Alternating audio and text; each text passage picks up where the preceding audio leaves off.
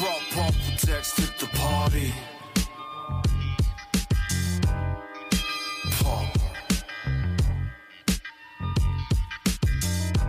I brought bumper decks to the party.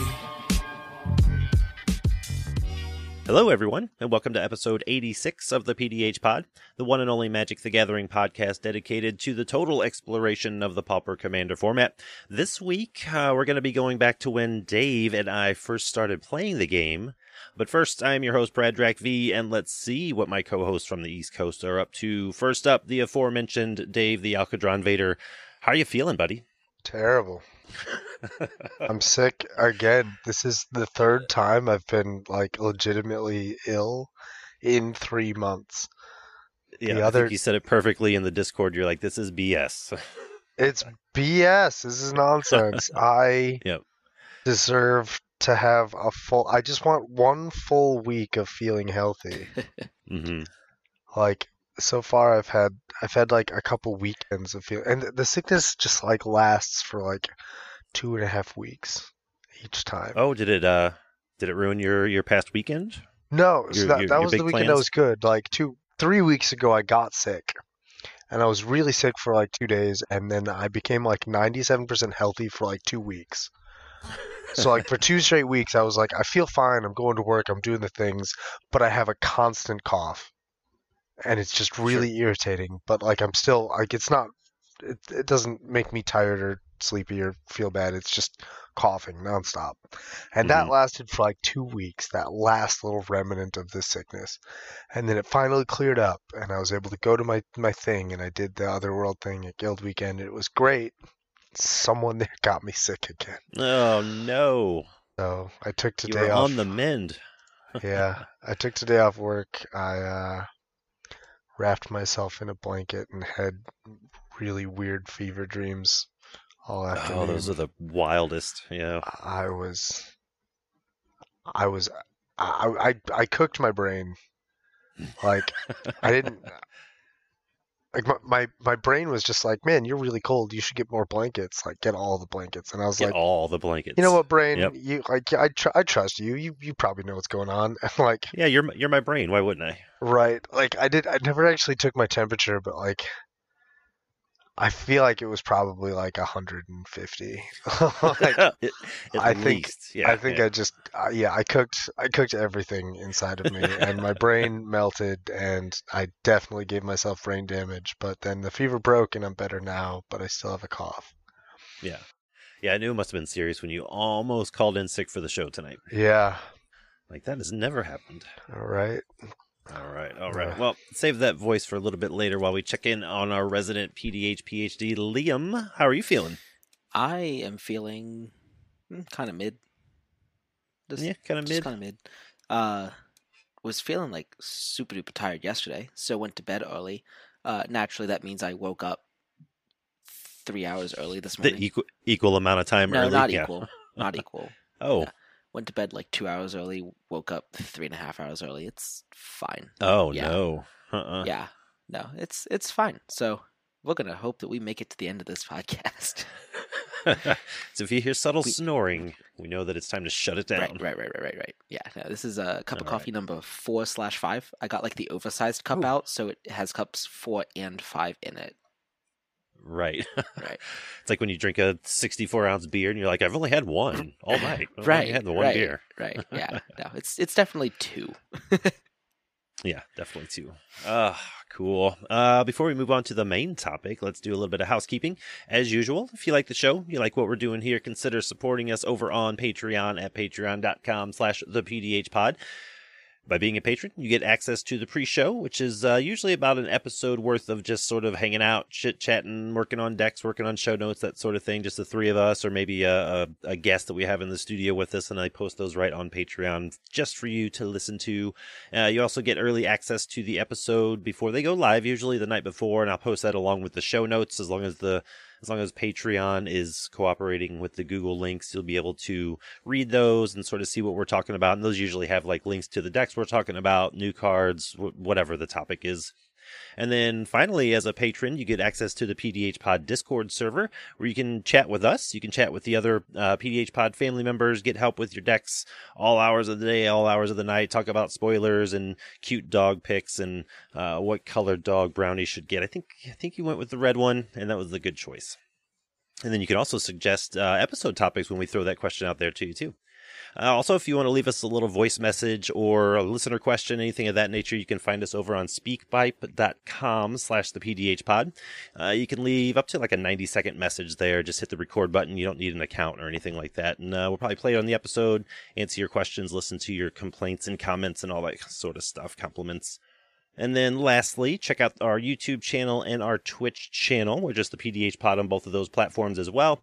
And the latter is where I stream. It used to be solely PDH, but then this past Saturday I actually played a couple games of 60-card Pauper with Abby before the normal Pauper Commander stream. So that was pretty dope. I haven't done that in a long time. I got clocked in 2 games, so that was fun. Good times. I want to do that again. Okay, I guess that keeps that house. So Liam, what do you got for this week in Magic? This week in Magic is actually pretty easy. There is a Secret Lair Super Drop that is currently live, has been for the last 36-ish hours. It's complete trash, except for your boy Yorgle. There's a couple of first-time foils in there that are like rares and mythics that, are neat. I kind of get irritated that they keep doing first-time foils as Secret Lairs. Not gonna lie. Yeah. Especially when they have such odd artworks that aren't very reminiscent of Magic. But it is what it is. It's the current era we live in. Mm-hmm. And so, yeah, other than the first-time foils and Yorgle, complete trash. Don't recommend. Moving on. Why... sorry, gotta keep it PG. Why TF is Hasbro trying to sell D&D? I know it's not really Magic, but there's like this thing that's been going on for a week and a half, 2 weeks now, where it's only rumor. It's not like anything confirmed, and there are articles like from reputable sources like Forbes and whatnot that says like Hasbro's come out and said they're not selling D&D. But like there's this Chinese company that's known for buying IPs. It's called Tencent. That is fairly persistent on making offers. So it's like, is it actually happening? Is it not? It's a Chinese company. It's not the most reputable. Like it has some tarnishes on its reputation. But like, this is also Hasbro we're talking about. So like, I don't know what's going on. The timing of the rumors in tandem with the amount of layoffs that just happened is very questionable. Yeah, that's not a good look. So it's just like, even if it's not true, it's just not a good look. Yeah, not at all. What is Hasbro doing? Why? Somebody buy Wizards, please. Seriously. Let Hasbro go under. Set them free. Let Hasbro go under. Somebody buy the Wizards. Keep D&D and Magic together. Like, what the fuck? You can beep that out. Maybe WotC needs a Patreon and people can support them, and then they can branch out on their own. Is that not what Secret Lair is? Oh, maybe that's where all the proceeds are going. I don't know. Yeah, that's This Week in Magic. Yeah, that's something. All right. Well, cool. Thanks for that. Let's move into the main topic here. Well, this week we are continuing our total deck building exploration series with another fan favorite 3x3. But this time around, however, we went to the patrons and we were all like, hey, yo, patrons, what do you want to see in an upcoming 3x3 episode? And we set it to a vote right there in our Discord server. And what came back was alpha, beta, and or unlimited. So for this 3x3, we are going all the way back to the golden days of Magic's infancy to build decks around a creature that was printed at uncommon in any of those 3 sets. And of course, it cannot be a 3x3 episode without a few pillars. Dave, do you have the voice for some pillars? Let's talk about some pillars. All right. There's not a lot of mechanical. There's nothing mechanically uniting this collection of commanders we have. They all just kind of come from a point in history. They don't do a certain thing. So we're going to keep the pillars really generic, really kind of open-ended at this. The standard issue generic pillars are Pillar 1. What is the thing that you are doing? What is your commander asking you to do? Pillar 2, how are you going to leverage doing that thing into game-winning strategies? What's the payoff for doing this thing? And then pillars 3 and 4, as always, how to not die and how to not run out of gas. Patent pending. Patent pending on both of those. Copyright right. coming soon. Coming soon. Perfect. Yeah, those are pretty straightforward pillars. Like you said, there's not a lot of like specific, I don't know, build around mechanics, if you will. You know, there wasn't signpost uncommons and that sort of thing. So nope.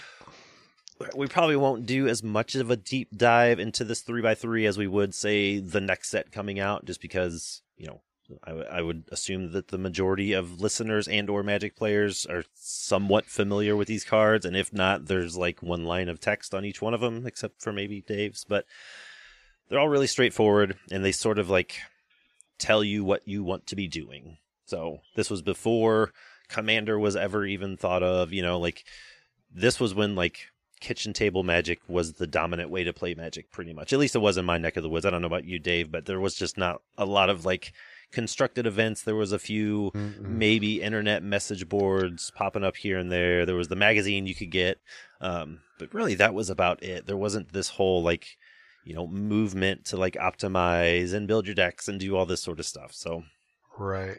What's really weird about this time is you think like the internet back then was really in its infancy, and we didn't like a huge part of like now we talk about optimizing decks. You're looking at, you know, going online to databases and finding what cards you should be playing and being on message boards and getting help back from other people, and like none of that existed in 1993. So, no, like, if you wanted to send somebody a picture of a Magic card online, it took about 17 minutes. Yeah. So yeah, like definitely nothing was optimized. Like this was a time when you, like, if there was a card that you really wanted and you like were trying to get a play set of it for your deck, like you couldn't just order them online. You had to like you were going to the shop every Wednesday and Friday night and just asking everyone there, like, hey, do you have Shivan Dragon for trade?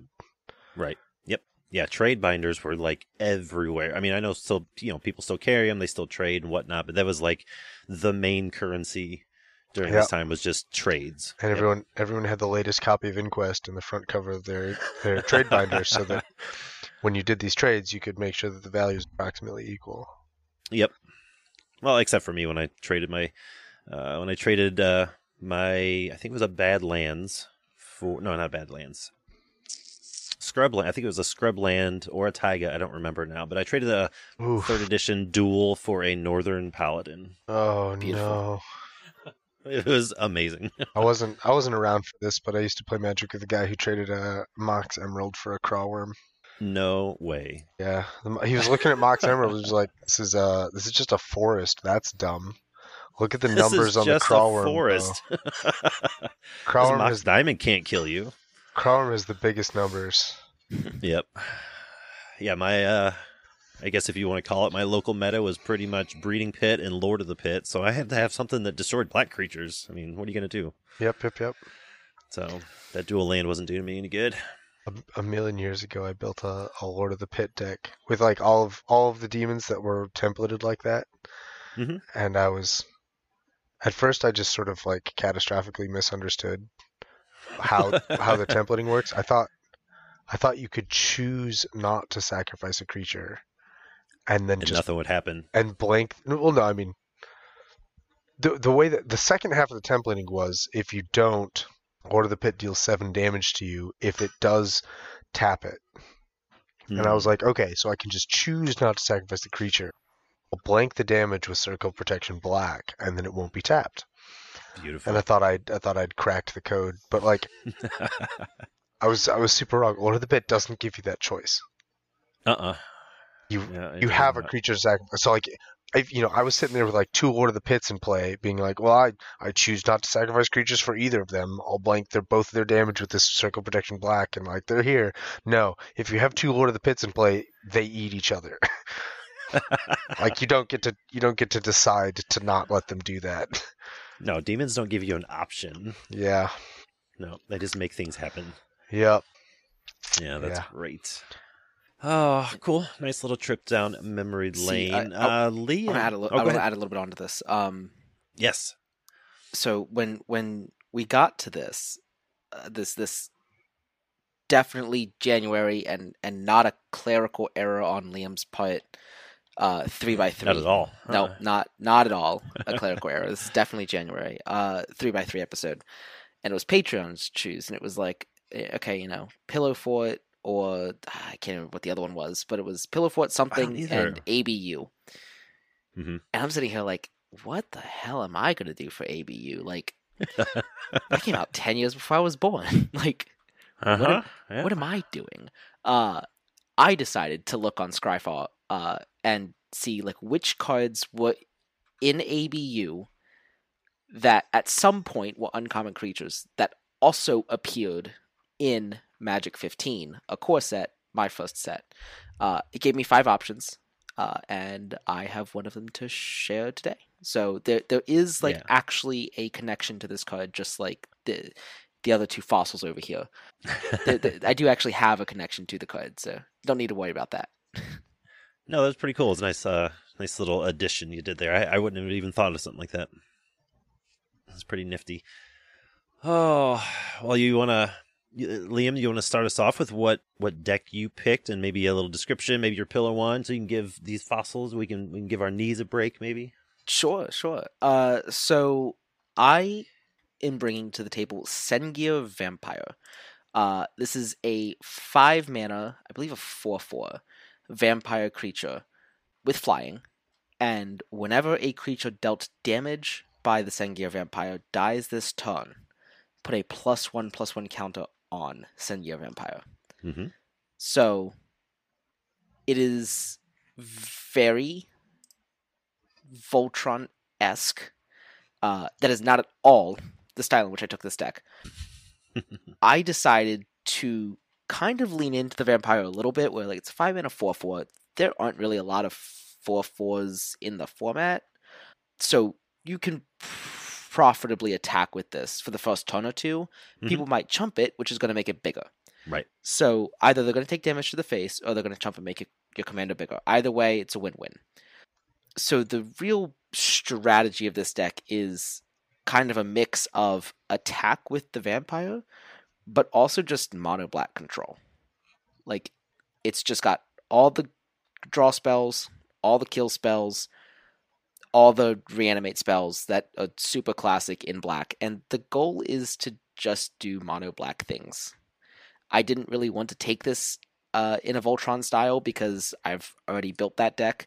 Right. I didn't necessarily want to lean into forcing blocks, but that being said, there are some combat tricks to the deck. Sure. So the main idea is that I play Sengir in face-up attack position and then pass the turn. It's draw, go, kill is kind of the strategy I'm going for. Draw, go, kill. That sounds perfectly mono black. I love it. And Sengir Vampire is one of my favorites back in the day too. The original Anson Maddox art, like, come on, he's amazing. Well, I don't know about Anson Maddox. The Kev Walker art's that is pretty dope too. That's where I'm at. I like that. The Anson Maddox just has a ton of nostalgia for me.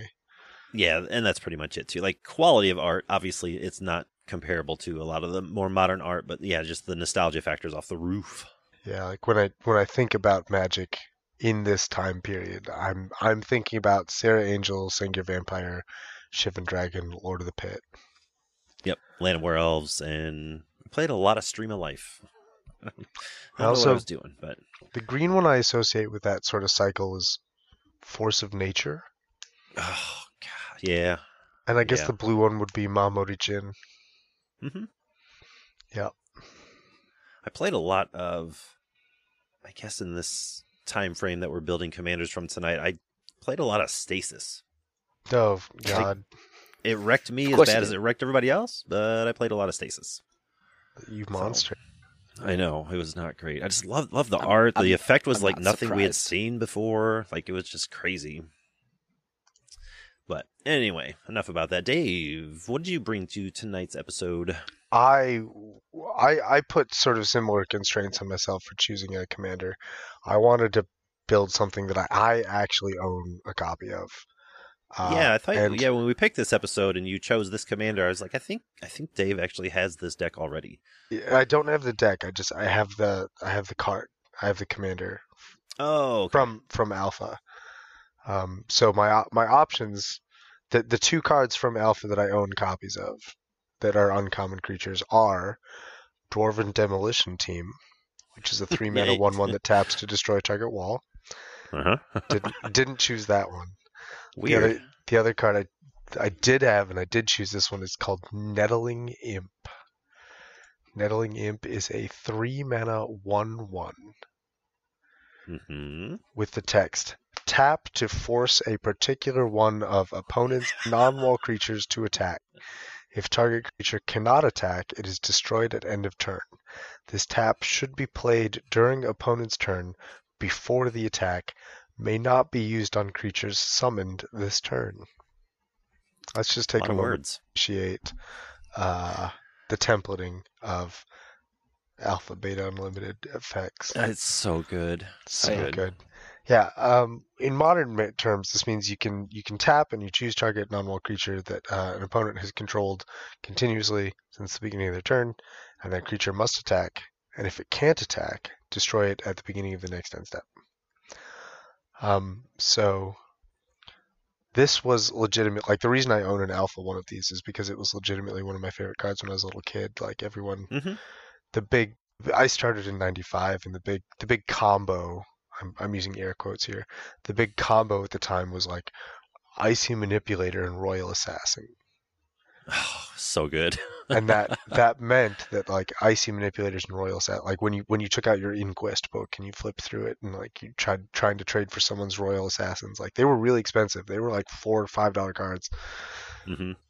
Which was really, that was an expensive card for 1995. And so I was trying to find little 10-year-old like versions of this kind of effect that were stupider but more entertaining. So I landed on Nettling Imp and Norrit. Norrit is a 4-mana 1/1 from Ice Age that has that exact same effect, and it also has the ability you can tap it to untap target blue creature. Yes. Yeah. For some reason. So yeah, I loved Nettling Imp and Norrit. I loved the idea of forcing people to attack. Like, even back in the 90s when it was like a 1v1 format. I loved those ideas. I loved having, forcing the attacks and then having like Death Touchers, or like even, Icy Manipulator kills things just as effectively as it does with a Royal Assassin. Because if you force a creature to attack and then you tap it so it can't attack, the Nettling Imp will destroy it at end of turn. Right. Which I think is dope. So, that is pretty dope. That's my deck. I have a Nettling Imp in the command zone, and I have every single black card that is capable of tapping a creature. Nice. All 9 of them. Sounds amazing. 9. It's almost double digits. We're so close to double digits. So close. All right, I will wrap up the Pillar 1 talk with my deck here, my commander. I pretty much built around playing Dave's commander and Liam's commander and whatever commanders I'm facing at the table, or whatever cool creatures I think are at the table. I chose Clone, just straight up Clone, 3 and a blue for a star. The talk about templating. The rules box says, upon summoning, Clone acquires all normal characteristics, including color, of any one creature in play on either side. Any enchantments on the original creature are not copied. Clone retains these characteristics even after original creature is destroyed. Clone cannot be played if there are no creatures in play. The Oracle text is, you may have Clone enter the battlefield of a copy of any creature on the battlefield. That's what I'm doing. It is literally printed right there. I love it. So I just plan on playing whatever creature I think is cool. It is the coolest that's on the board currently when I have mana to cast, and that's pretty much it. Like, a lot of Into the Battlefield stuff, a little splash of ninjutsu stuff, and I don't know how. I don't know why. Like, when Body Double was that the name of it? Body Double was downshifted. Yeah, I tried to build that. It did not work. Ooh, boy, like it not just didn't work. Body Double enters as a copy of a creature that's in a graveyard.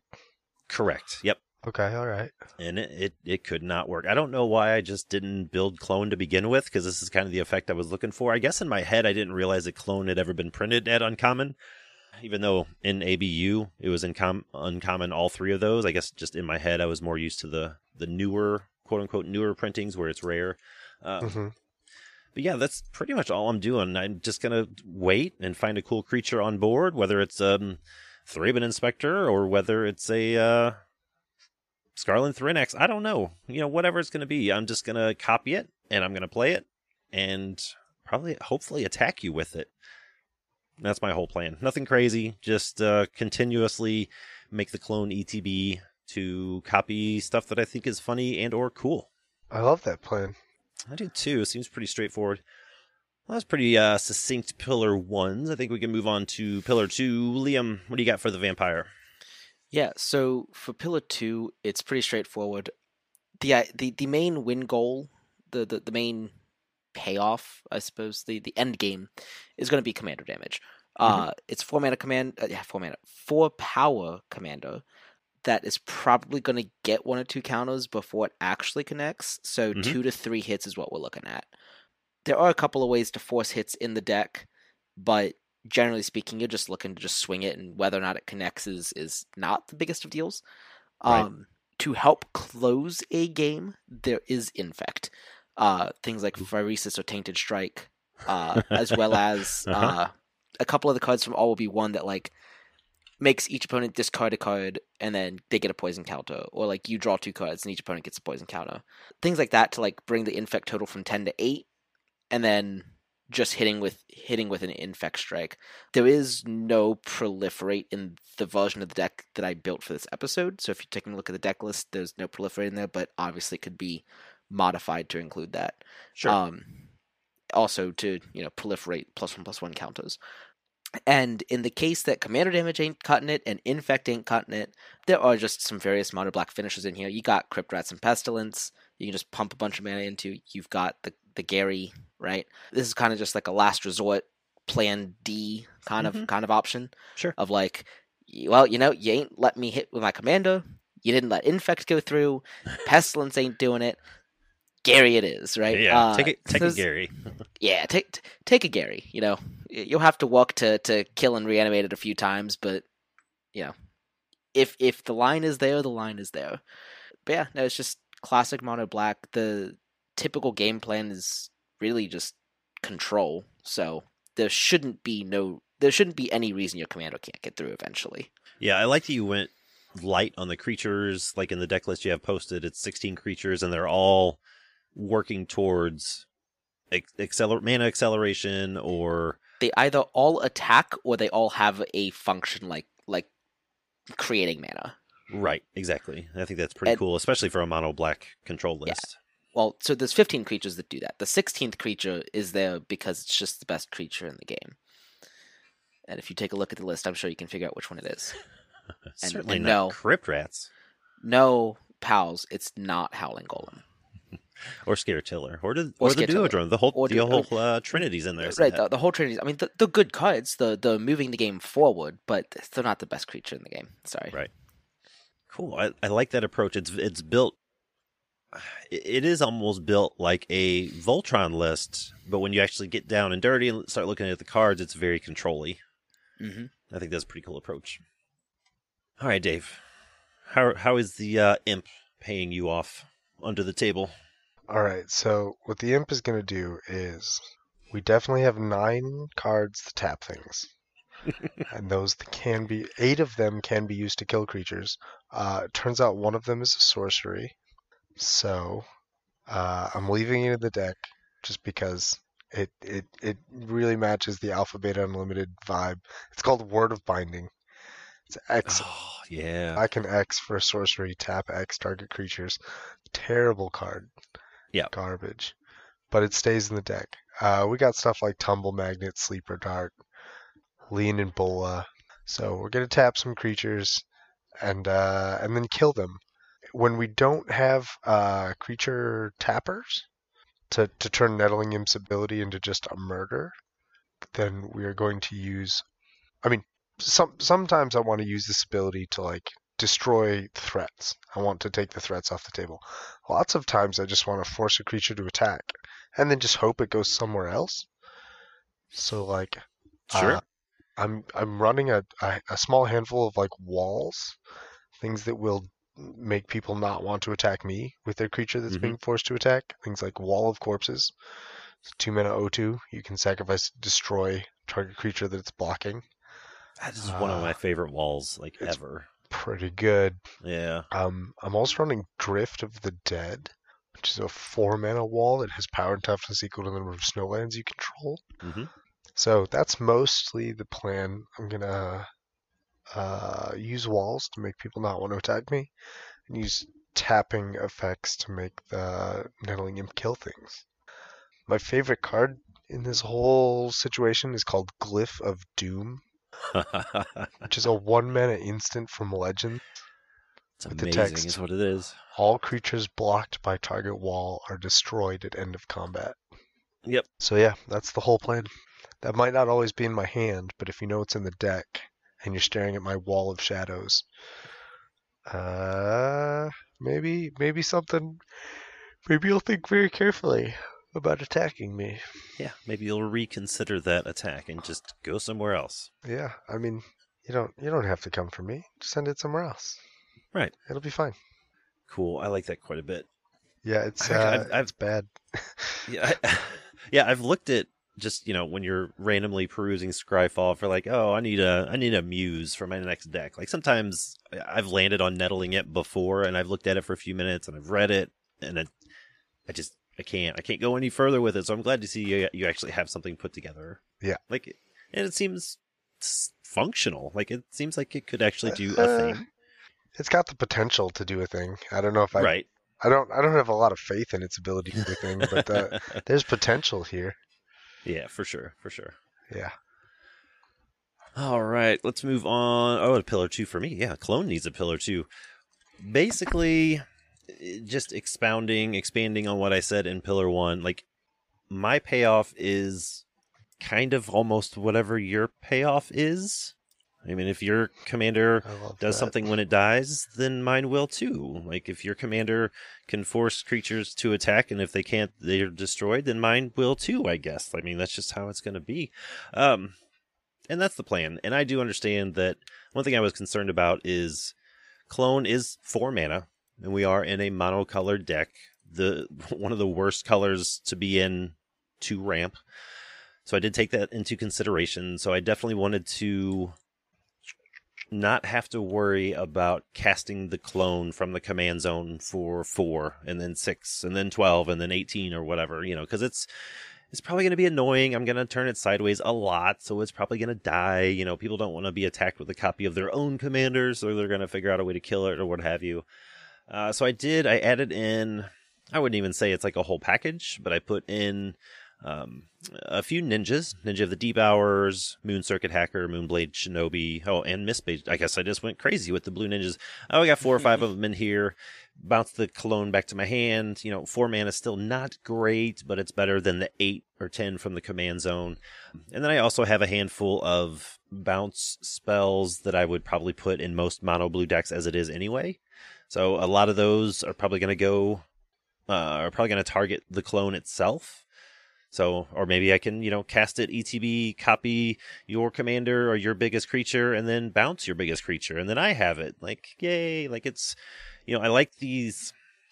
I like Blood Boil Sorcerer, and I like Threatened Tribal decks, and this is sort of kind of like that, but in a twisted mono blue sort of abstract way, and I think it's just sort of hilarious. But that's pretty much my payoffs. Like, I'm just trying to have fun. ETB the Clone quite a bit, see what I can copy, see what kind of effects I can get off of it. Like if you've got, I don't know, like think of some cool creatures you've faced. If you're stalled out and they cast something that you're like, wow, that would really help me out right now. Okay, just copy it and then you got it. Like that's all I'm trying to do. I don't know how far that would push me towards the victory line, but that's the payoff, is literally just seeing how many times I can copy stuff and recast the Clone. I have a question about your Clone deck. Yes. Do you run thick, meaty chonkers? I do have some in here, yes. In the event that your opponents are not giving you anything cool to copy, do you have like Brine Fang Mauler and like Striped Riverwinder? Just big. I have Marauding Brine Fang. I have that's the one. Swordco Serpent. Ooh, yeah. I have Tolarian Terror, which I'm always kind of iffy about. I could definitely be talked out of that. I have Tidal Terror. Yes, good. Little good, Island Psyching. Yeah. It isn't a chunker, but it's got a thick booty. I got Murmuring Mystic. Like, that'll help me a little bit. So. Having 2 Murmuring Mystics seems really good. Yeah, so yeah, I definitely got some chunkers because I thought about that too. Like, okay, what if I'm facing 3, as Papa Popper puts it, what if I'm facing 3 commander agnostic decks and they're just not really casting their commander and their decks, their board's full of weenies? Like, what am I gonna do? And that's where I put it in. What's better than 2 unblockable Swordco Serpents, or 1? It's 2. So yes. I definitely thought about that. Naturally. So I am totally cool with that. Yep. I like so this. Hopefully, theoretically, I got that end covered, but we'll see. This is, I don't know. The more I look at it, the more it actually seems kind of interesting. Cool. Seems kind of fun. So we'll move on to Pillar 3 and Mono Black. Liam, how does it not die? It plays blockers and it kills other people's creatures. Sounds very Mono Black. Yep. The only creatures allowed to stick around on the board are the ones that I allow, which if they're not attacking me, I will allow them to stick around a little bit longer. If they come at me, I have instant speed death warrants. So yeah, it's pretty straightforward. Pretty Mono Black. Yeah, that is very Mono Black too, and it's very evident, kind of going back to that, you only have 16 creatures in here, but yeah, like the rest of your deck, it is a ton of removal spells, a ton of, Draw edicts spells. and that sort of thing. Yeah, I think that works out very nicely for a deck like Singir Vampire, because, they're going to have to be worried about that too. It's not like, oh, he just played a 4/4 and now he's got a bunch of, black do-nothings on the board. Like, no, like your hand's probably loaded with removal, and you have this beater that's just growing and growing and growing. Yep. So I like that approach quite a bit. All right, Dave. How does the imp not die, or how do you not die behind the imp? So I have a removal suite in the deck that's sort of like separate from the just like sleeper darts and the stabbing pains, which just tap things. Mm-hmm. The removal suite, I decided that I was gonna go all in on this idea of I'm killing tapped creatures. So I added Deathstroke. It's a 2-mana sorcery, destroy target tapped creature. I have Assassinate, which is... Let me just say, it is... I bet every other episode we record, I learn about a new card that I never knew existed, and Deathstroke is that card tonight. Deathstroke, yeah. Yep. That's cool. Assassinate is the same card. It costs 3 mana instead of 2. Mm-hmm. Yep. As sort of like I'm sorry. When white does destroy target tapped creature, it's unplayable. But when black does it... It's still unplayable. This deck is garbage. Like, the reason that you've never heard of Deathstroke before from Stronghold is that it's a terrible, terrible card. Oh, it certainly is. Deathstroke, that's like Iron Man's cousin, right? Sure. I don't know. I decided to change things up a little bit. Assassinate has a companion piece called Asphyxiate, which destroys an untapped creature. Spicy. My favorite one of these is called Murderous Compulsion, which is the destroy target tapped creature 2-mana sorcery with madness. Yeah. Oh my lord. So it's a sorcery wink. Yeah, it's a sorcery unless you have a blood token. Right. Yeah, no, that's it. Well, your walls can help you not die a little bit. Yeah, I got some walls. I mean, there's 9 cards to tap things, and with the Nettling Imp, they become removal. There's an Evan Car's Justice in here. Like when you open up your deck link, it has all the tags that you put in on it. And if you disable tags, I was like, oh damn, there's 30 creatures in here. I just wasn't expecting that many creatures, but it's a nice little package you got. Yeah, I tried. So there's a couple weird little sub things I'm gonna get to more in the next pillar. But yeah, there's a I wanted it to have a meaningful board presence, and like a lot of the creatures are just utility bodies, Sure. things that will. Now I'll talk about it in the next pillar. I'll wait. Okay. But Cool. I guess the other part to add is that there's a lot of. I have an entire package here that I label it I Heart Sniff, which is just I was looking over that when you were talking. Every Monarch card, house. every Initiative card, Howling Golem, Scare Tiller, Mightstone, Duodrone. That's the I Heart Sniff package. So lots of creatures there. They won't help me not die, but I mean, if I become the Monarch or take the initiative and then give it away, then the rest of the players will attack other people. Yeah, and then sort of the Mightstone does too. Like that encourages combat. Yeah, well, I mean, I'm on Nettling Imp, so people are going to be attacking anyway. Regardless. might as well make those attacks big. Right, exactly. All right. Clone's Pillar 3 is kind of similar along the same lines of what we were just talking about. I'm just trying to go wide and use my creatures to either like the creature suite. I have 27 creatures in here, and they're pretty much going to do one of three things. They're either going to ninjutsu and or bounce the clone back to my hand. So they're kind of utilitarian in this deck. They're going to draw me cards or clog up the board, either with, being a big booty or draw me cards upon attack, that sort of thing. Like Scroll Thief, Ophidian, yada, yada, yada.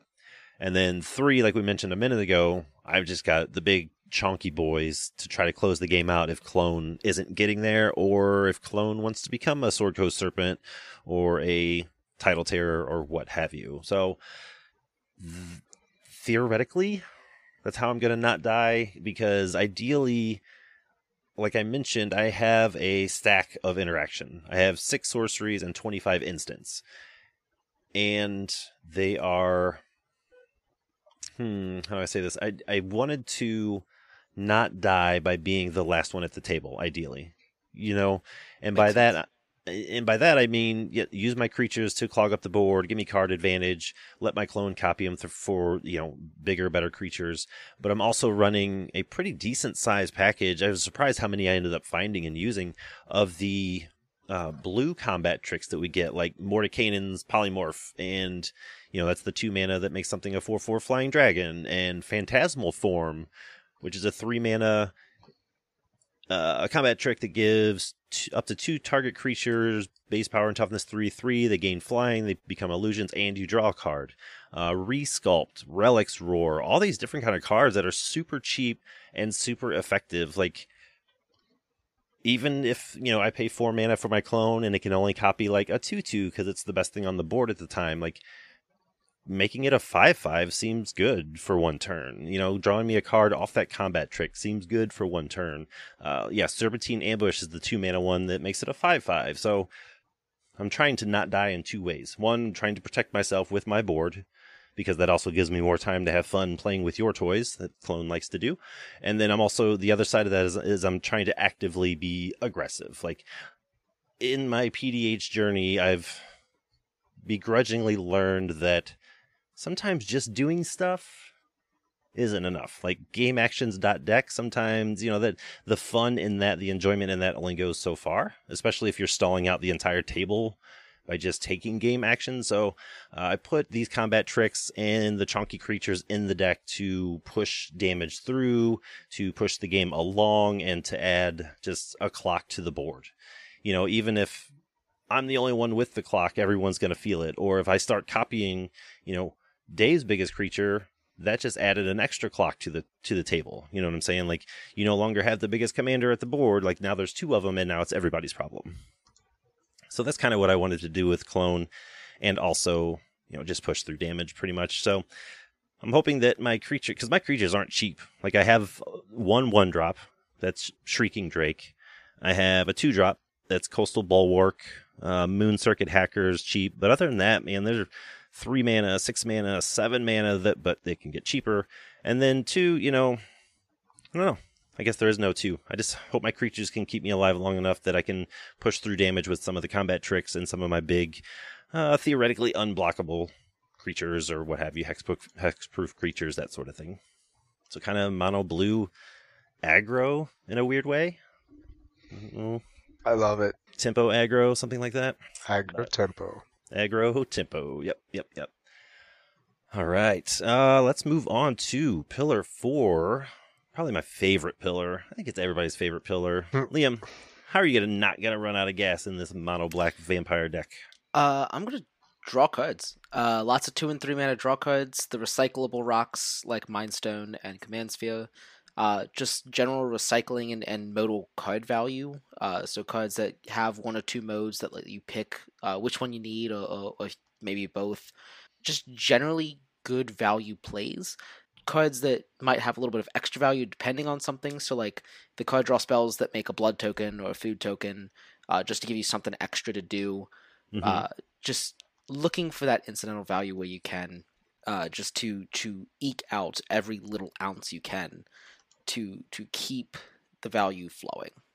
That was perfectly mono black.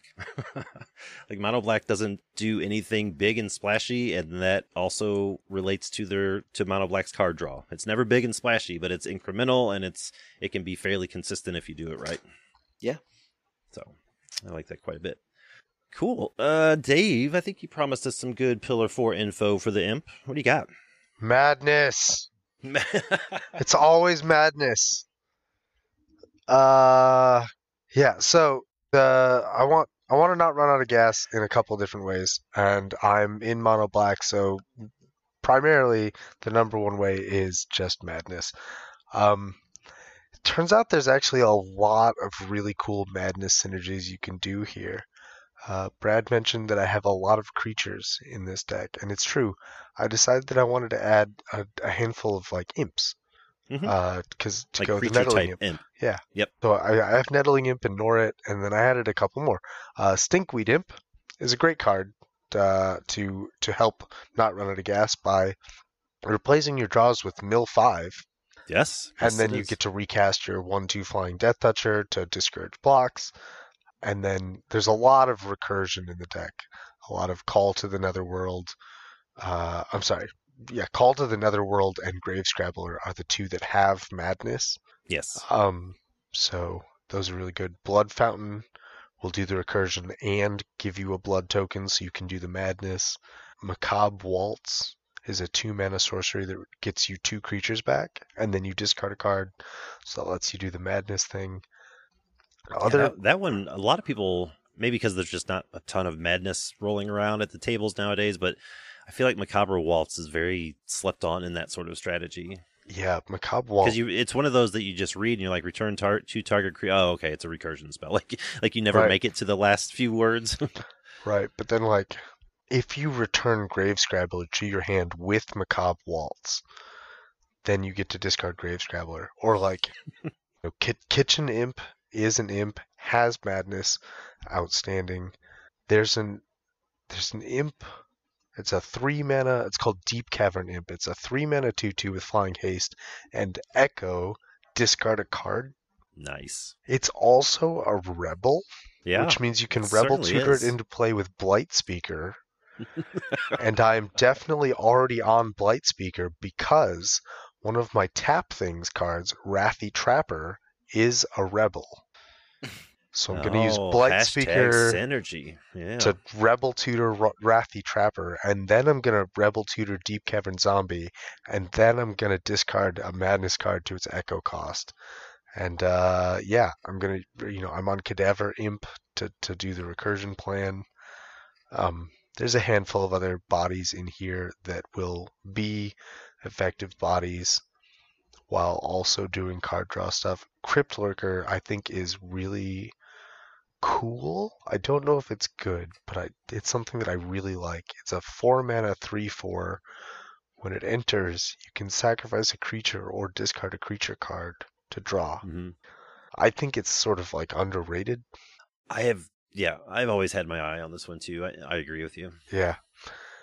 It's just not big and splashy. It doesn't have like any evasion really or whatever, but it's a very, I almost said valuable card, but it's got a lot of synergy, a lot of value. I do like it.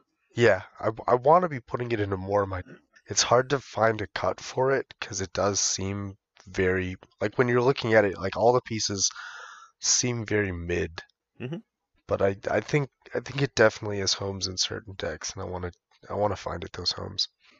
Yeah, that's the whole not running out of gas plan. There's a couple other stuff. Yeah, and you had running Crushing Disappointment. That's one of my favorite black draw cards. Crushing Disappointment and Vampire's Kiss. Yeah. I decided that I don't have a lot of aggression in here, so like if I'm going to try to turn this into winning an actual game, I can either try and put a big aura onto one of these flying imps, something like Sadistic Glee or Eternal Thirst, and just try to make the imp huge. Yeah. I think or I mean, there's always Troll of Khazad-dûm and Gloomfang Mauler. Naturally, yeah. Naturally. But I think the far more likely maneuver for me ending games is going to be doing a life drain thing. And so there's a lot of cards that support that. Things like Evankar's Justice, Caustic Hound, Crushing Disappointment is my favorite of them. Soul Cage Fiend, Vampire's Kiss. Vampire's Kiss also supports the Madness plan. Mm-hmm. Yeah. Yep. Yeah, just ways to drain out the table. Yeah, and I like that you've, pals aside or sniff aside, like I like that you included the initiative into the deck. Yeah. Like it seems like, well, duh, put the initiative in a deck, but I don't know, it just feels different in this deck particular. Yeah, if that makes sense. Like it feels like it's doing something different in this deck than in normal decks. Yeah, in the deck that's forcing everyone to attack all the time. Right. Yeah. No, I think that was a clever include. I like that quite a bit. Yeah, I think. Yeah, and Call to the Netherworld is really good. It's so underrated. Well, maybe it's not underrated. Maybe everyone knows exactly how powerful it is, and I just think it's underrated because no one plays as much Madness as I do. That could be. I don't even play much Madness, but I do love me a good Madness card, and that is it. This is the one. Madness 0. Say no more. I don't even care what it Sign me up. I mean, it's in the deck. It's free. It's literally free real estate. Yep. Yeah, and then I'd like that you have, a Sacrifice Outlet and Gibbering Barricade draws you a card. It's actually a creature, which means puts it in the graveyard to get it back later. Like, there's a lot of little synergies here, like the little spiel you went on with your rebels. Like that was like a multi-tier, like a pyramid scheme sort of like synergy pyramid there. It was awesome. Such a weird deep cut. Yeah. That like I've got 2 rebels, both of which are really like on point for the deck and synergize with what the deck's trying to do, and we have a rebel tutor in black to go get both of them. Like, just a big pile of weird nonsense. Yeah, and I think that's pretty neat. All right, Pillar 4 for the clone. Not run out of gas. The short answer is I'm playing mono blue. That's it. The medium-sized answer is I'm playing clone with Muldrifter. Seems fair. It seems fine. Yeah, fair seems and fair. Balanced. The longer actual answer for the professional podcast answer is basically sort of similar, or like what I said earlier. When I wasn't putting in cards to actively try to end the game, whether it was combat tricks or giant creatures that I can copy, unblockable creatures, I was trying to put in just value cards like Ninja of the Deep Hours, even if it's incremental value, Moon Circuit Hacker, that sort of thing.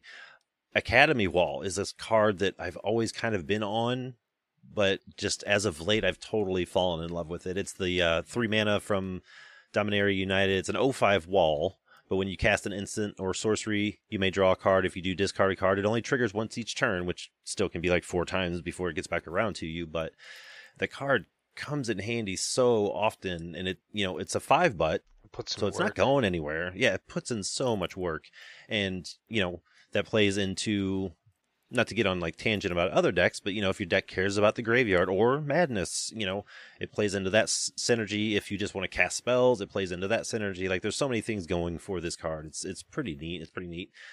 So aside from that, I've got what you would expect in mono blue. I've got your Behold the Multiverse and your Deep Analysis.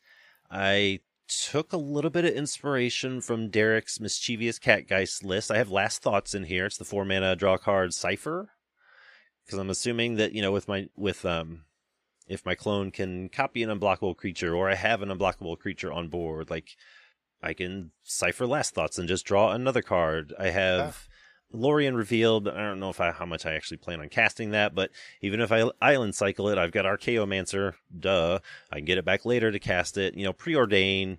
The just your basic run-of-the-mill blue stuff to keep your hand full. Candlekeep Sage, obviously, is in this deck. There's nothing wrong with that. Goggles of Night is one of my favorite. It's probably top 8 favorite equipments in the entire format. It's so valuable. Like, you just, when you play against it, your opponent's like, I cast the Goggles of Night. You're like, okay, thanks for wasting your turn. But then, like, 8 turns later, and they've just drawn a million cards off of it, and then a million good cards because they got the scry as well as draw. Like, it's so much value for such a little bit of investment. I have a question for you. Yes. If you're on Muldrifter and also Clone and also Candlekeep, are you running the flickers? I am running, let's just go down the line here. Displace, Ghostly Flicker, Planar Incision, Siren's Ruse, Time Twist. Yes. I see Blur as well. Oh, Blur. Yep, I completely missed that one. Yep. Just remembered 10 seconds ago that your list is in the show notes and I can look at it as well. Yeah, I love the idea of evoking a Muldrifter and then blurring it. Yeah, yeah. Or and even then copying. I mean, if you're desperate, you could evoke the Muldrifter and then Ghostly Flicker the Muldrifter and the clone. Right. Like, just casually draw 6. No big deal. Yeah, don't worry about it. Yeah, it's fine. It's just I'm just doing. It's doing, not even affecting the board. I'm just drawing mono blue cards. stuff. Don't worry about it. Yeah, just doing mono blue stuff. So, and that's pretty much the plan. Just trying to look through to see what other kind of cards I had in here to keep the tank full, but there's not a ton. Just I put in, for the white border love of Clone, I put in Unsummon and Unstable Mutation. Yeah. They're not Pillar 4, but they're good cards. So. Clone loves a +3/+3, and then if it's about to die, I just flicker it. It's no problem. Don't worry about it. I do love Unstable Mutation. And also, too, gas can come in the form of, like we talked about earlier, Murmuring Mystic. Like, if I'm just going to be cranking out double the 1/1 Bluebird Illusion creature tokens every turn because I've copied it with my clone, like, that's fine, too. That'll keep fuel in the tank. I'm okay with that. I think when I was typing this deck list out, I actually meant to put the Ophidian Eyes, the enchantment, not the creature, but I'll deal with the creature too. That's fine. The Ophidian? Oh, yeah. Tandem Lookouts in here. I'm not married to that one in this deck, but, it's probably fine. I have... This probably should have went in Pillar 3, but with all the combat tricks I have in the deck, not a million of them, but I have a decent amount of combat tricks and flickers. I also put in... 2 mono blue heroic creatures. I put in Warwing Siren, which gets a +1/+1 counter when you target it. With heroic, it has flying. It's a 1/3, and then I've also put in Wave Crash Titan, which taps a creature and it doesn't untap during its controller's next untap every time you target it with a creature. I'm not going to be tapping down the entire board or the entire table every time I cast a spell, but if I can tap down 1 or 2 big blockers when I cast a when I cast a Polymorph or Phantasmal Form or something like that, targeting the Wave Crash Titan, like, that's just extra damage I'm getting in for pretty much nothing. So I'm a big fan of that. I do have the Azure Fleet Admiral in here for the Monarchy. I wasn't sure how hardcore I wanted to go on the Monarchy or Initiative, so I just added the one. I could definitely be talked into any of the other ones too. I put in Aarakocra Sneak because I'm playing blue, and it's one of my favorite creatures. Initiative, it's a 1/4 flyer. Like, nothing's getting through that in the air, so big fan. It's a really great card to have in your deck when your commander is cloned and you're running a bunch of flickers. I see you've figured out my secret. I've bind your plan. Let's see here. I got Security Bypass. It's just... every time I play with Security Bypass, I'm like, oh, this really isn't that great. So I end up taking it out. But every time I build a new blue deck, I put it in there. So we'll see. I think it's really mid. That might be it. Maybe I'm just expecting too much from it. I think maybe. What else I got in here? Oh yeah, Startling Development's another combat trick that cycles, just randomly cycles for 1 if you don't need it. Just stuff like that. I love the idea of having this like clone as a copy of Warwing Siren, and then this becoming a Voltron commander damage deck because you keep on casting the Serpentine Ambush. And Startling Water Wings and Behind the Mask, Zilfaran Shaped Craft, and just to make this guy huge and like just stack up these counters on it. Mm-hmm. And then like, you know, if someone murks the clone, you're like, that's fine. I'll recast the clone, and this time it's a copy of your Mardu Rough Rider, and I'll beat you to death with still doing the same commander damage. This actually seems super fun. Yeah, and that's kind of what I was thinking too when I was putting it together. Like, the fun idea is to just clone everybody's commanders and like have this big brawl or whatever, you know, get all their cool ETBs and stuff that works with their decks or what have you. But then too, it's like kind of like what you said, clone is it ended up in this particular build ended up being very toolboxy. Yeah.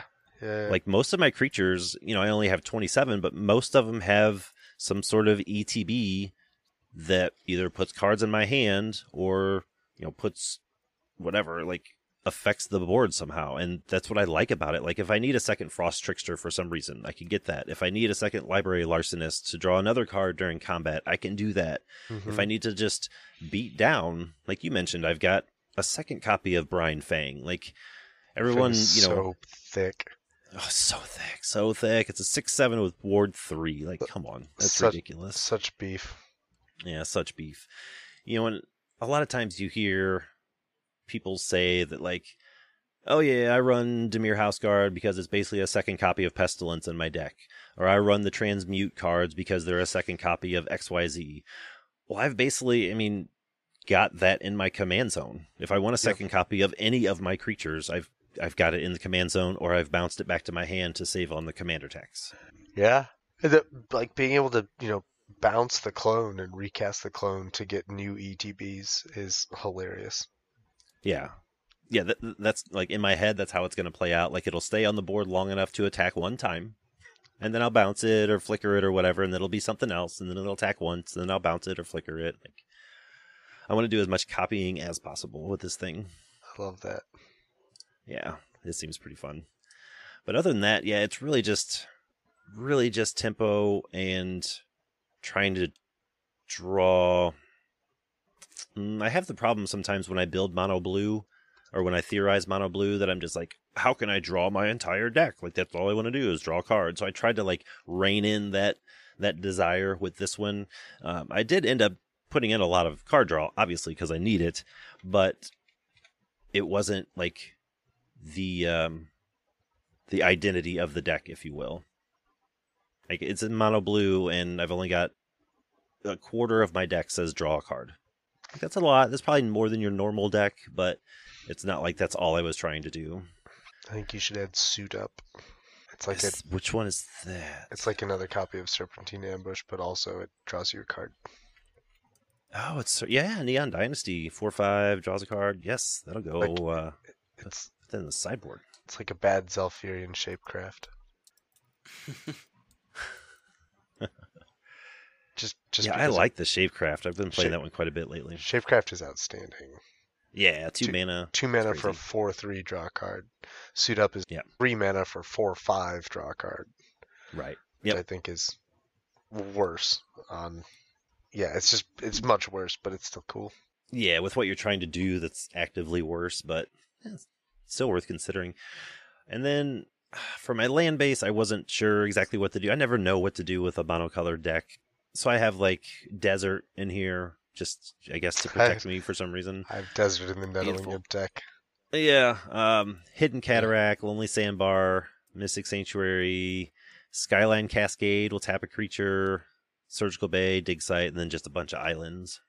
Like I thought about really loading up on cycling and or sacrifice lands and then doing like a Scare Tiller thing, but I wasn't sure about that. So we'll just have to play it and see if that's something I want to put in here. I think it would totally work.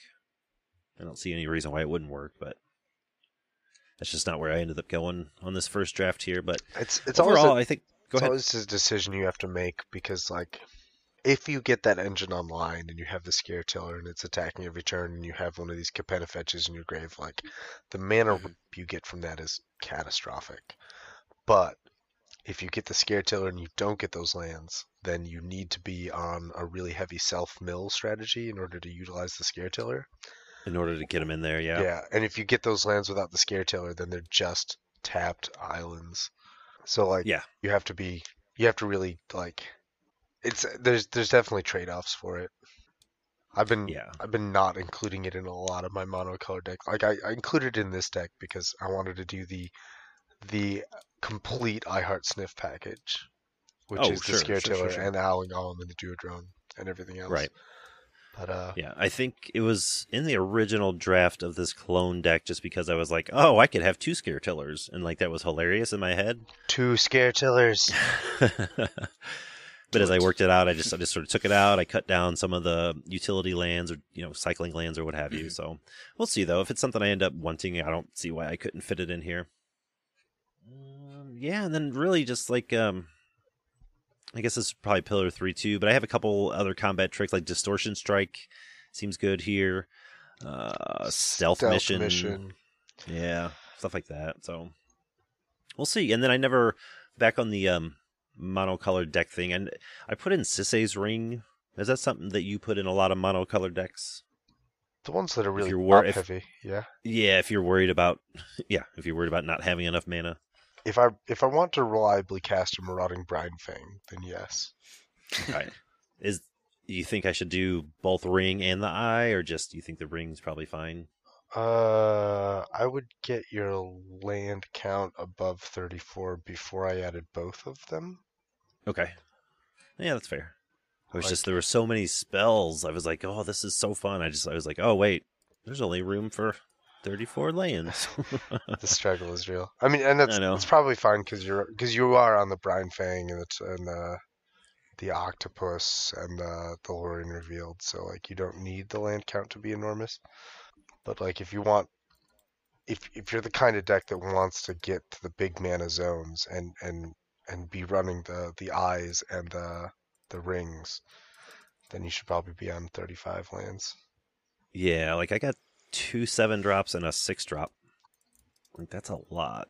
Yeah, I mean if you want to like all of the really top heavy stuff, you can use for 2 mana. Right, True. Like it either island cycles or it's the Sword Coast Kid. Just if that's in your hand and you're stuck on 4 lands, you still get the adventure out of it.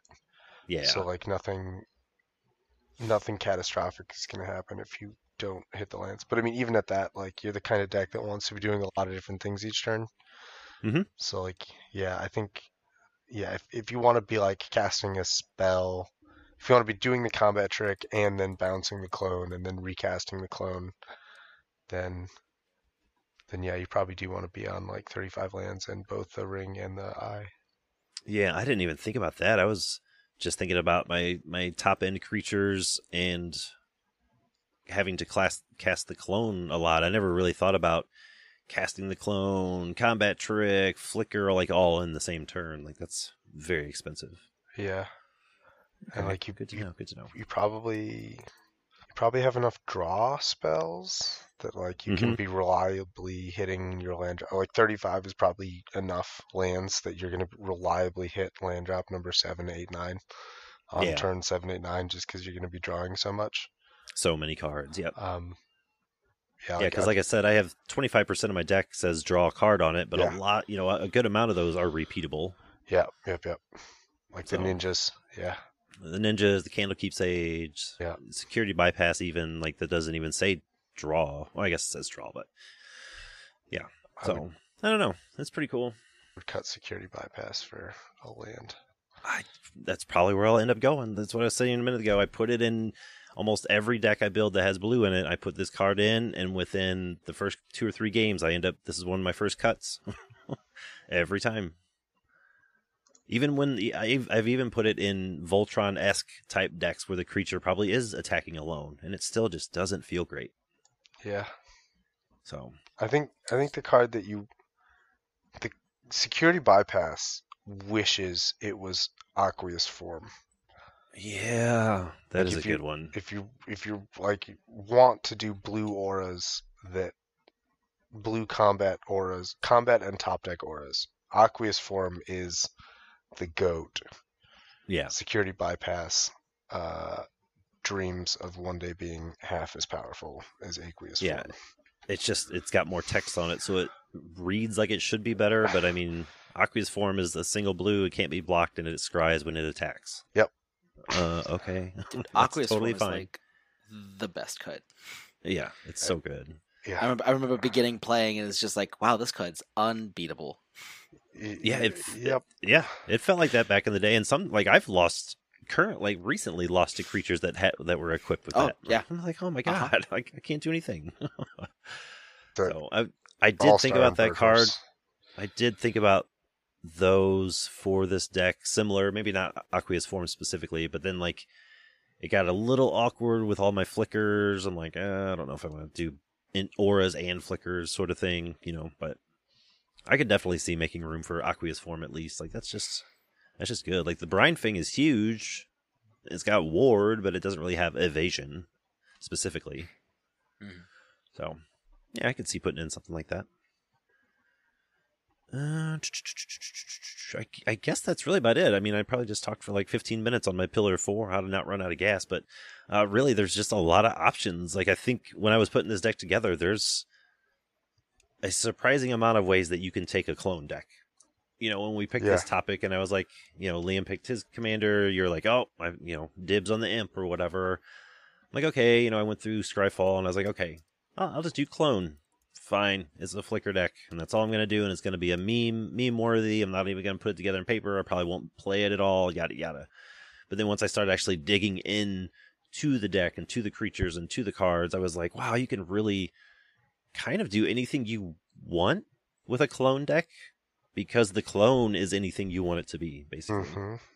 So I like that. I don't know why I've never landed on this as a creature before, or as a commander before, but I don't know. It's pretty cool. I don't know if I'll build it in paper, but I wouldn't mind playing it via Moxfield on somebody's stream one time, just to kind of see how it does. For sure. So, all right. Are you going to build your imp deck, or is this just something that you're going to leave on the internet forever? I might. It seems bad, but it seems bad in a way that's pretty entertaining. Which is that is a perfect way to put it. Where I live, so yeah, it's highly entertaining. Yeah, it has been a minute since I built a deck, and I'm kind of getting that itch. And it's probably either going to be the imp or one of the new cards from MKM. So I need to. Nice. I'm going to stare at the imp list, and then I'm going to stare at the portal mage list. Mm-hmm. Sure. Decide which one of those we're going with. And I don't have a mono blue deck in my collection, so maybe clone is the winner. I would love to see your clone deck do things. I would too. Oh, it seems so much fun. I know that all of our commanders were printed before Yargle was ever thought of, but do we have one for this week?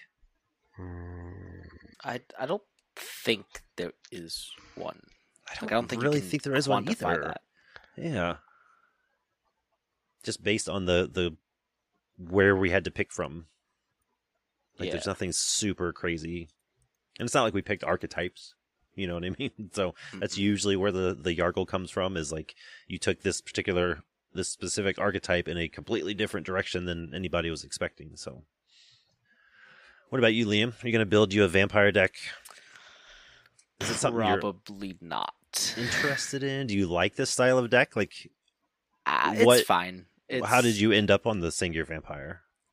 Well, like I said earlier, the method in which I picked my commando was I looked at the overlap between ABU and M15. Yeah.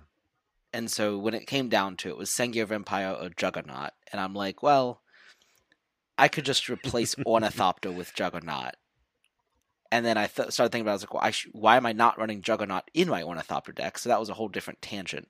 But I was like, okay, so Sengear Vampire it is. Like, that's what I'm going to build. Okay. How did I get to... I remember you saying that now. I couldn't remember if you said it just on the pre-show or early in the episode.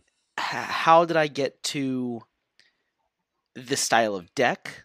I didn't want to build another Voltron deck. So it kind of... Yeah, that's fair, especially another mono black one. Right. So it kind of just left it to mono black control, which is fine. Sure. Yeah. I love a good mono black control deck.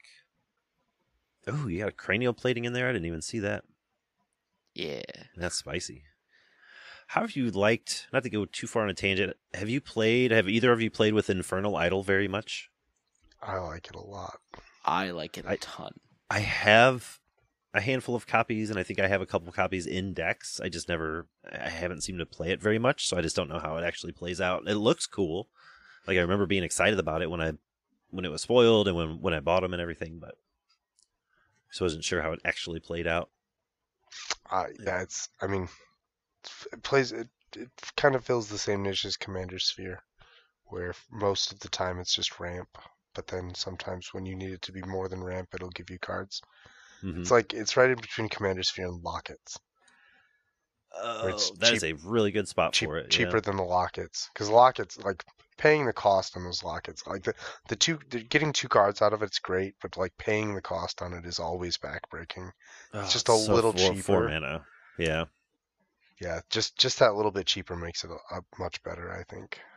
Yeah, and you look at it and you're like, oh, you got to pay 2 black, like that's mana intensive. But like by the time you're cracking this to draw cards, it's pretty semi-late in the game, and mana's probably not an issue. Yeah.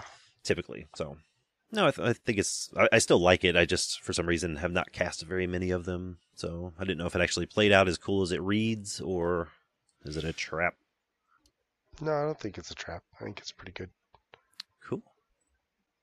All right. I think that's about it. Did you guys have anything you wanted to add to your conversation about your lists before we get on out of here? No, I think we've pretty well covered it. Mentioned. Yeah, I think so. Our name. I probably all of the stupid cards that do stupid things. Did we talk about Midnight Charm? No, especially not in the context of your deck. 1 black mana instant. Choose one. It deals 1 damage to target creature and you gain 1 life. Or target creature gains first strike until end of turn. Or tap target creature. Beautiful. That's pretty good for a single black mana instant. Terrible card. But it's modal. It's modal. And I forgot what card we were talking. Oh, Macabre Waltz. When I was like, it's probably one of those cards where you read the first half sentence, you're like, oh, okay, it's just another recursion spell, and you don't really read the rest. I swear to God, Stabbing Pain. I never knew it tapped a creature. Yeah. I've always just target creature gets -1/-1. Okay, I'm done. Like, tap. Never realized that. Yeah, no. Tap it. The cards in this deck are so bad. That's hilarious. Trying so hard to get value out of this dumb imp. But you're squeezing it, man. You are squeezing the juice out of that stone. It's hilarious. We'll get blood from this stone one way or another. That's right. All right. Well, cool. Actually made for a little bit of a shorter episode this week. We got a few more things to go over before we get out of here. As usual, if you need more Pauper Commander talk or you have any questions about the format, you can follow us on Instagram at the PDH Pod. We're also just the PDH Pod on X/Twitter as well. You can email us at thepdhpod@gmail.com, or you can head on over to the PDH Homebase's website. You'll find just about everybody in the Pauper Commander community over there. You can chat with them, find games, all that good stuff. You can find Liam and I on X/Twitter at Pauper Command and Pauper_B. And you can, as always, you can find Dave as the Alcadron pretty much everywhere else PDH is being talked about. And all the links for all that stuff will be down in the show details. And I think we want to talk about a couple tournaments real quick before we get out of here. Is that right, Liam? Yeah, absolutely. So this weekend, as in like 3 days from now and less than 24 hours from when you're hearing this, there is the second Common Cause tournament is happening. It is CPDH. is 11 a.m. on Saturday, the 10th of February. There is a first place prize. I think there are additional prizes based on the number of people playing. All proceeds that aren't prizes are going to be donated to Project Hope. Generally good time. It is PDH. And then next month, on another Saturday, March 16th at 1 p.m. Eastern, not 11 a.m., but 1 p.m., there was another CPDH tournament with more cash prizes, more info to be found on Twitter at SanctuaryPDH and SanctuaryPDH.com. Yeah, right on. Yeah, by the time this hits the show hits the airwaves, you'll have about 20 hours to get signed up for the Common Cause. But I think last I heard, Chris said he had about 3 rounds worth of players already signed up, so that should be a good time. And if you can't make it, I'm sure it'll be streamed on Twitch somewhere. But yeah, do try to make it. It should be a good time. So far, everyone I've seen that signed up are like really good members of the community. They usually play interesting decks, and should just be a good time overall. I'm really mad that I can't make it. Like this weekend is a big weekend for my family in terms of like hanging out. Like it's we got. So my wife's birthday is 2 days after Valentine's Day. So the weekend after Valentine's Day is like for birthday stuff, which means that if we want to do romantic stuff for Valentine's Day, it's got to be this weekend. So Chris, next time you do one of these Common Cause tournaments, if it's further away from my wife's birthday, I'll come to that one. Yeah, absolutely. Yeah, I'm still not 100% sure if I'm going to make it to the Common Cause one. I need to figure out. As a family, a couple months ago, not even months ago, like 6 weeks ago, we had plans for this Saturday. And then like 5 weeks ago, we didn't have plans for this Saturday. And then like 3.5 weeks ago, we sort of had plans for this Saturday. So I need to see like where we are on that. But if we're not doing anything, I would absolutely love to sign up and play. It'd be a good time. But yeah, I think that's going to wrap up episode 86 of the PDH pod. But as usual, we got to give a big thanks to MTG Brad for letting us use their original music for the show. And from everyone in here to everyone out there, brew a deck, play some PDH, and we'll see you in about a week. Peace. Cheers. See ya. I brought purple text to the party.